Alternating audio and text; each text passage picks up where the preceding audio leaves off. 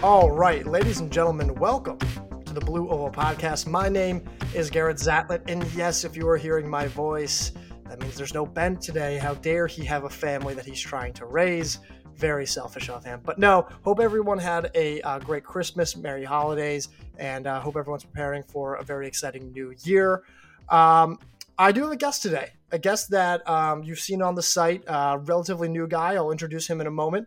Real quick, for the holidays, we asked for reviews. You guys came through. We got 2 new ones on Apple Podcasts, which was awesome. And we got up to 81 on Spotify, which is about +3 or +4 there. The review on Apple Podcasts says, just appreciate the coverage for TSR. Looking forward to the indoor and outdoor season. See how simple that is, guys? See how simple that is? We super appreciate it. Thank you all for doing that. And we're also super appreciative of Hoka for sponsoring us here at the tail end of December. We appreciate their support. They were phenomenal with us throughout the entirety of this month and at the end of the cross-country season. Shout out to Hoka. Really appreciate everyone. All right, so I said there was no Ben today, and that is the case.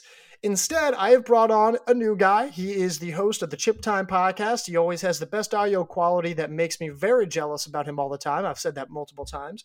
He's one of the fastest learners that we have here at TSR, and he's been absolutely killing it on our D1 women's coverage. It is Scotty Lotland. Scotty, how are you? I'm doing great. Very unselfishly, I am not raising a family, so happy to provide my services today. You're setting the bar pretty high. I really am just kind of in that fifth runner role, trying not to blow up the team scoring. You guys got a good thing going, but really excited to be here as I have been writing on the Division I women's side.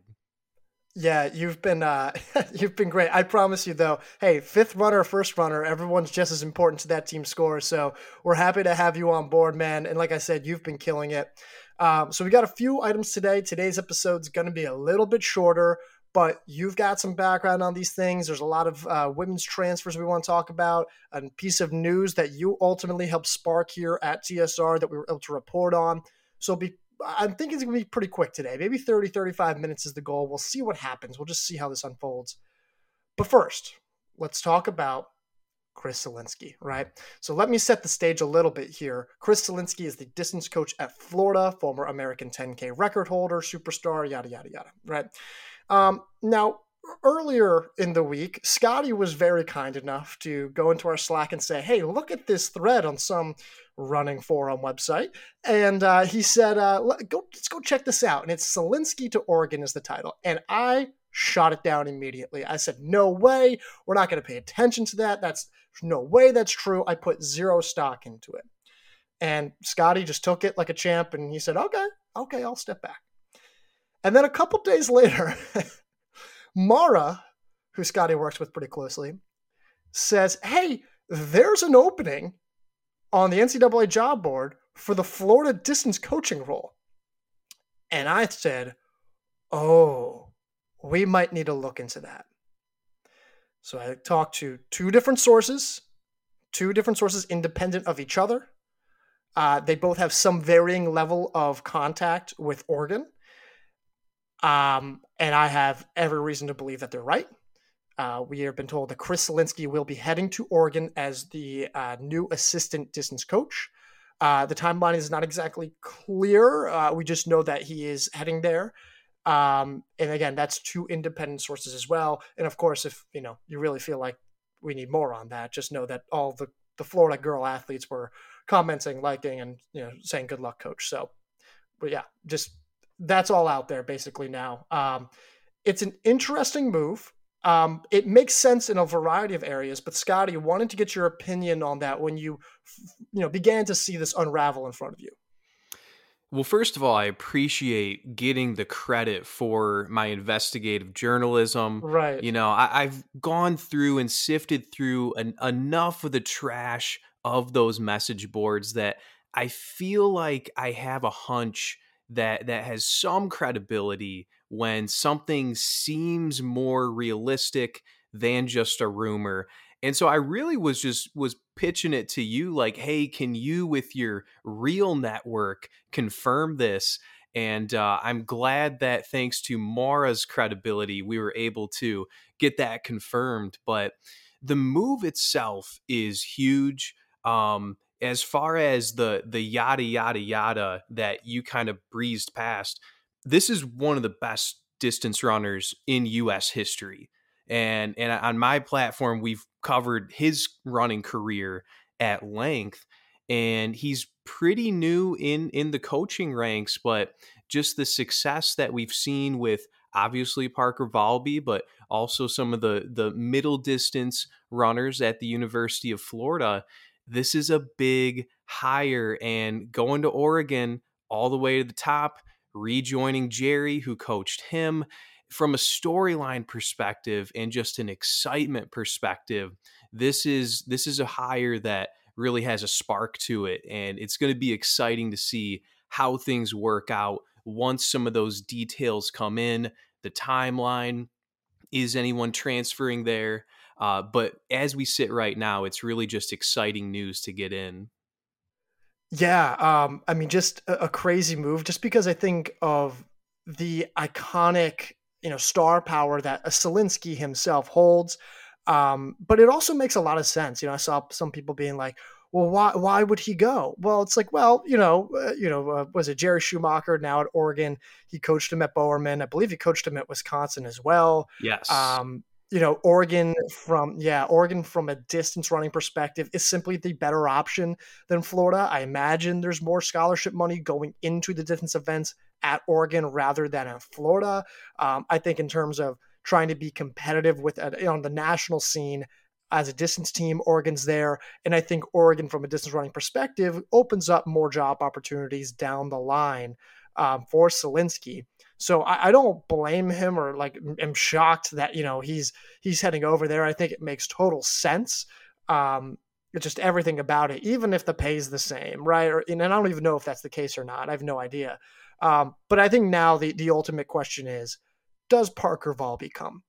And that's the biggest question. She's still young. She still has at least like 2, sometimes 3 years of eligibility. I think just 2 years of eligibility in some cases. Like, she's a star. And if she gets to Oregon, Oregon now has not just a superstar icon like a Tui that they can lean on, but they now have then like a really young class who can kind of grow with Valby at the back end of her college career. I think it could be huge. The last time I checked, she's not on the transfer portal when we did break that news, so something to keep in mind. Just the thoughts of Valby and what this move could mean for her. It's very fascinating to think about that because a lot of it hinges on what is the coaching structure going to look like when Chris Solinsky gets there.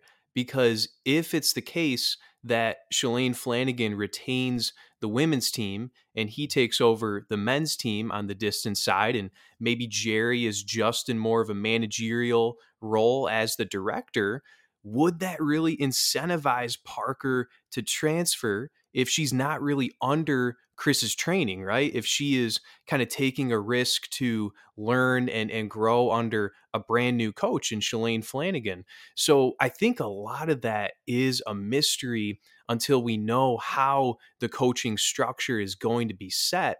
But if we want to just assume that she is going to make that move, whether it's being coached by Solinsky or Flanagan, like you said, that has huge implications for this program. They're right back on top on the women's side, which they haven't been quite as prevalent in for the last few years. And for cross country, I mean, this is a dynamic low stick to add to the team. I mean, as low as possible outside of Caitlin Tui. And it literally would be as big of a move as they could possibly have. So it really has some exciting prospects to it. But I feel like at this point, as we sit here in late December, there's just more questions than answers given all of the coaching input that they currently have there in Eugene and just what that's going to look like. Yeah, and I think that's very fair. I think the questions about where exactly is he going to fit in, for the record, I don't think Jerry is going to be, in any lesser role with the men than he's already with now. I just don't see that happening. Maybe that's the case. I don't know.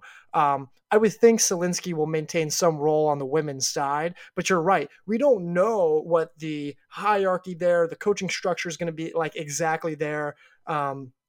It's kind of like what, like where side does he fit in? Maybe it's both sides. So it's an interesting move. I think it's a great move, especially if you're trying to recruit. I mean, you got the former American 10K record holder.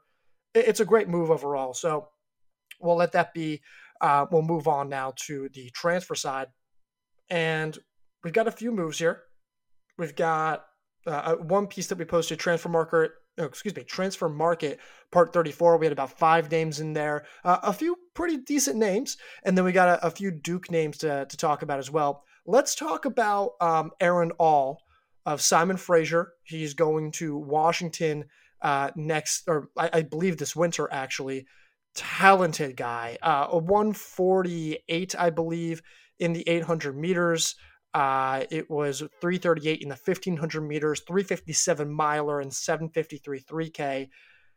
Scotty, this Washington team is loaded. Where do you see Aaron fitting in there? I mean, him trying to run his best event in the mile could potentially kick out some of his teammates who are also trying to qualify for the national meet, also in the mile. Andy Powell just keeps reeling him in, doesn't he? This guy is just picking everybody up. And when you see how well his guys did at the 1500 outdoors last year, this is a home run. And as a Division II guy myself, former D2 guy, I hear 338 and I just go, wait a second. Are we sure this isn't a typo? I mean, this guy is one of the all-time greats, and unfortunately has just had some bad luck at the national stage with some things going not his way. But joining a group that has had everything go right on the national stage, outdoors at least, this is as exciting as it could be. I think it's a perfect fit for him. And I have actually, you mentioned, is he going to bump someone off on like the DMR or something? Who knows? Who knows what could happen here? But when they signed like Sam Ellis and Aiden Ryan and made all that splash a few months ago, I had the theory maybe they're going for two DMRs, maybe an A and a B. I know you can't. I know this is hypothetical. They have the talent that if there were two Washington DMRs, I think they could score two places at a national championships with this added piece. Yeah, the DMR piece gets really interesting, and I know what you're saying about the two different DMRs, but you make a really good point. Like you can get their best relay qualified, have the DMR qualify, have those guys run the open events. Then you get Aaron All on the 12. You put him on the anchor.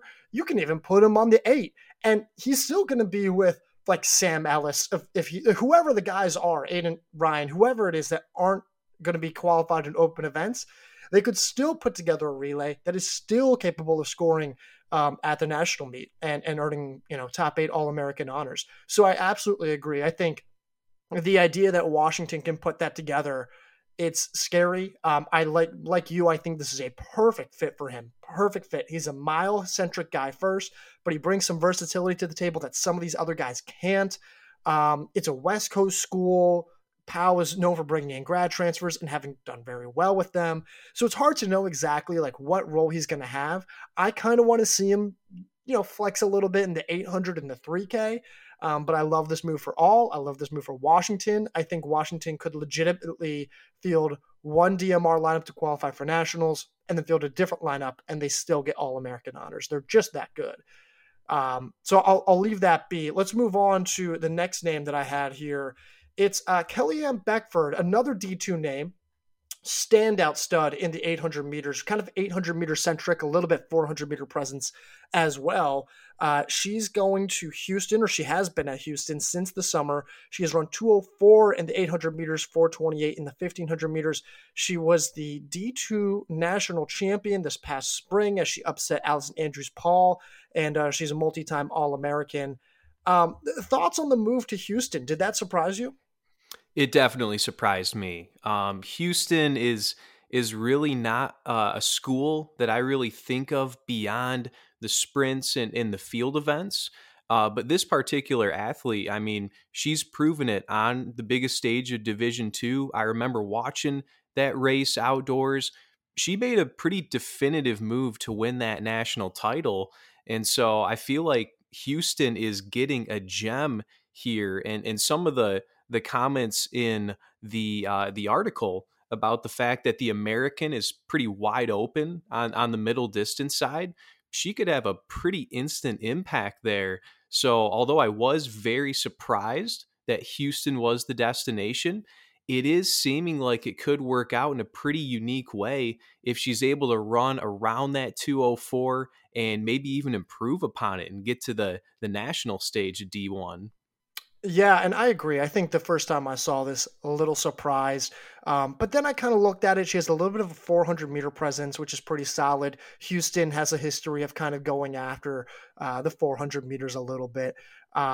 So it doesn't super surprise me at that point, but I agree. I mean, 800 meters, really, Houston hasn't really attacked that event in any serious way. On the women's side, the American feels really wide open in the middle distances this year, especially with Ellie Leather now gone, a few other women now gone. So Beckford really can go after conference titles both this winter. I don't know if she has spring eligibility. I could be wrong.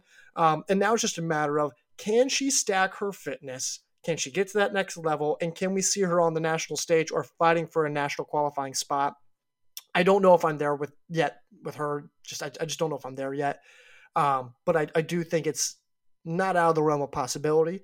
And I thought it was a nice move for Houston to just diversify their roster a little bit, but still maintain their sprints first identity, which I thought was good. So, all right, Scotty, any other notes on that? And if not, let's talk about Anna Costaralis to Baylor. Any other final thoughts on Beckford? No more on Beckford. Yeah, let's move on. Okay. Anna Costaralis, a veteran.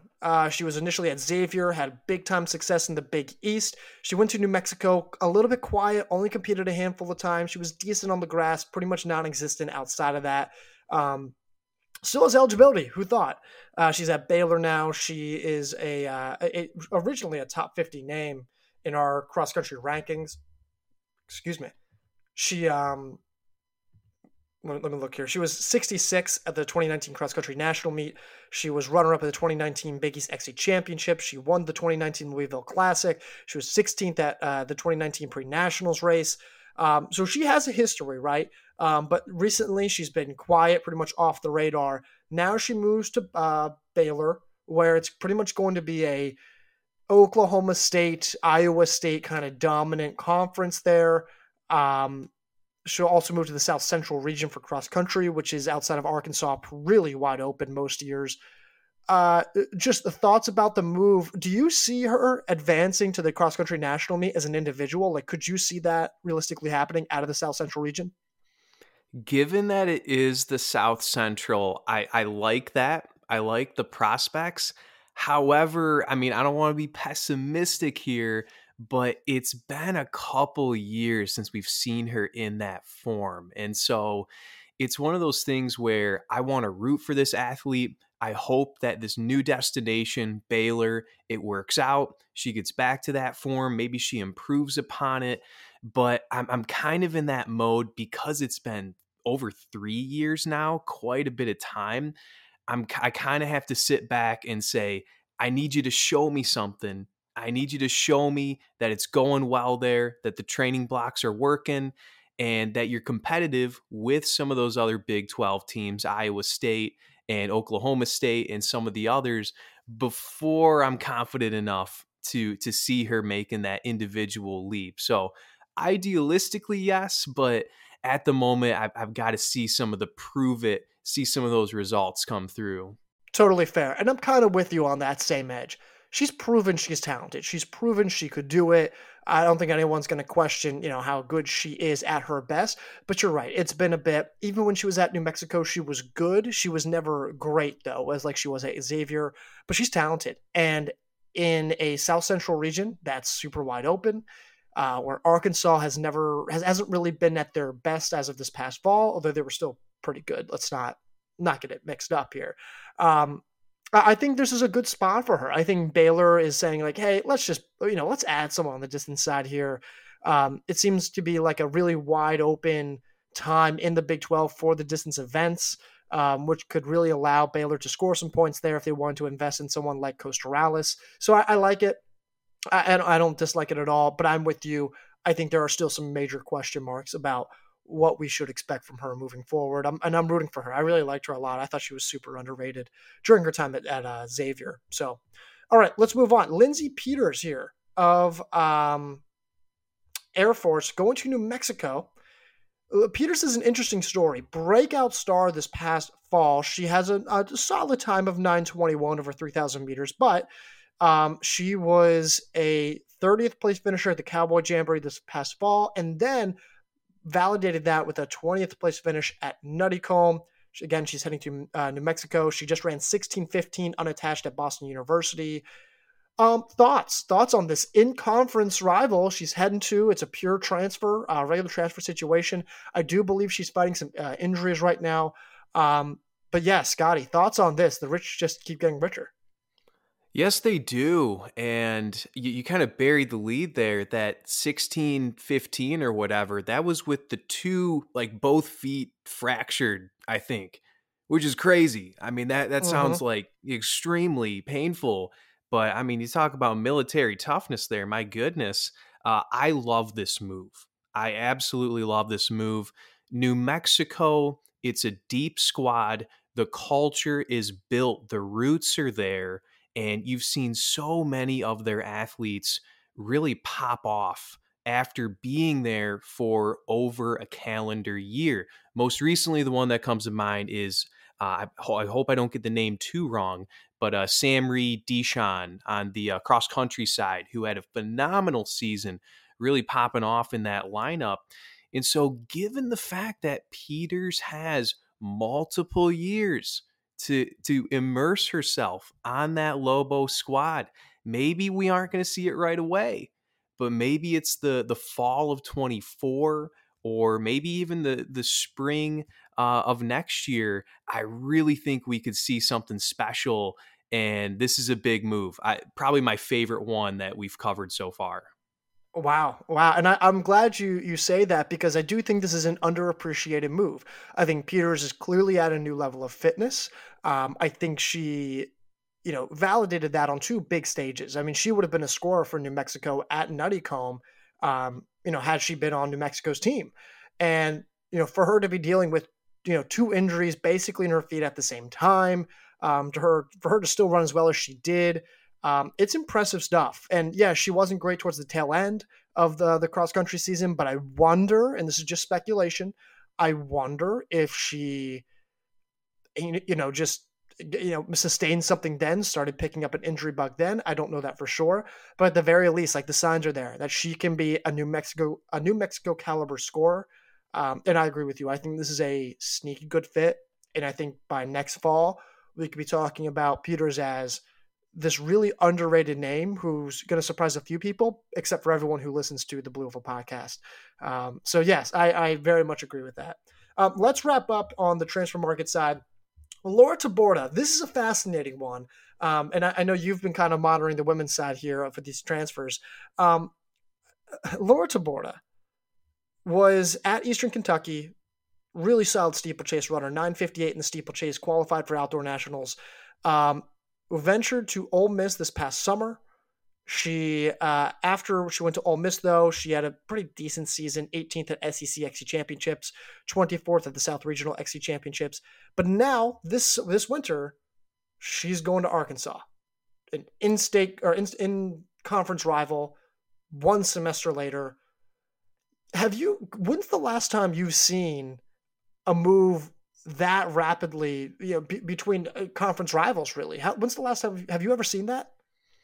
I probably have. There's nothing coming to mind immediately, but with this one in general, I mean, I don't have a lot of thoughts other than just surprise in general. It really wasn't something that I would have expected, and I feel like Arkansas right now isn't the Arkansas that it's been over the last decade or so, but still, it's Ole Miss has been pretty competitive, and like you said, she had a pretty decent season, pretty respectable results. So it must have just been either the fit, the culture, something like that. Or frankly, it was just an opportunity that she wanted to pursue, and maybe feels like she can get more out of the training and opportunities at Arkansas. So in general, just was pretty surprised by this one being an in conference rival, like you mentioned. Yeah, yeah. It's the in-conference rival, and also the fact that you were there at Ole Miss for a semester, which throws me off. And I'm like, oh, I don't know if I totally fully understood that. Which is great. It's a great pickup for Arkansas. Let's not get it wrong. Arkansas very clearly, um, I think is going to need that steeplechase success. I mean, they don't have Chrissy Gear anymore, so to have another steeplechaser at that caliber, or close to that caliber, I should say, um, it's good. It's important. So, all right, let's move on. We'll wrap up here with the Duke graduate transfers here.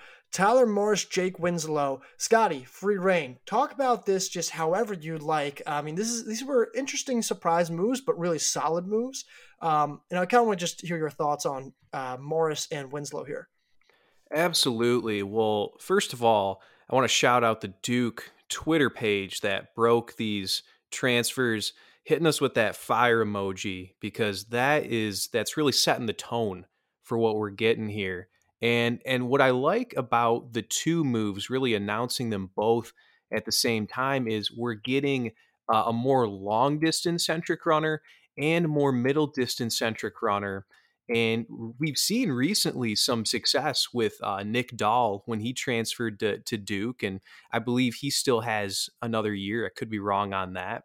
But on the middle distance side, we've seen that success of someone coming in, adapting to their program, and really being competitive right away in the ACC. I believe Nick Dahl was the ACC champ in the mile last year. So could we see something similar from the Dartmouth transfer here? So another Ivy League guy, Jake Winslow. It looks like he's pretty strong on the middle distance side. But I also like that they're trying to bolster more of the long distance side. Duke is a program that I felt like they had some solid pieces in cross country, but maybe not a full five to be consistently competitive in the ACC. So this guy, he's been really competitive on the junior college side. This is Tyler Morris I'm talking about, and it would be great to see if that could be a building block for the future on the grass for the Blue Devils. Yeah, I like them both. I think you're kind of getting like Nick Dahl esque replacements with two guys just at a lighter level. I like the Winslow move because I think Winslow, like, really his resume isn't that drastically different from what we saw from Nick Dahl when he was at Yale before he came over.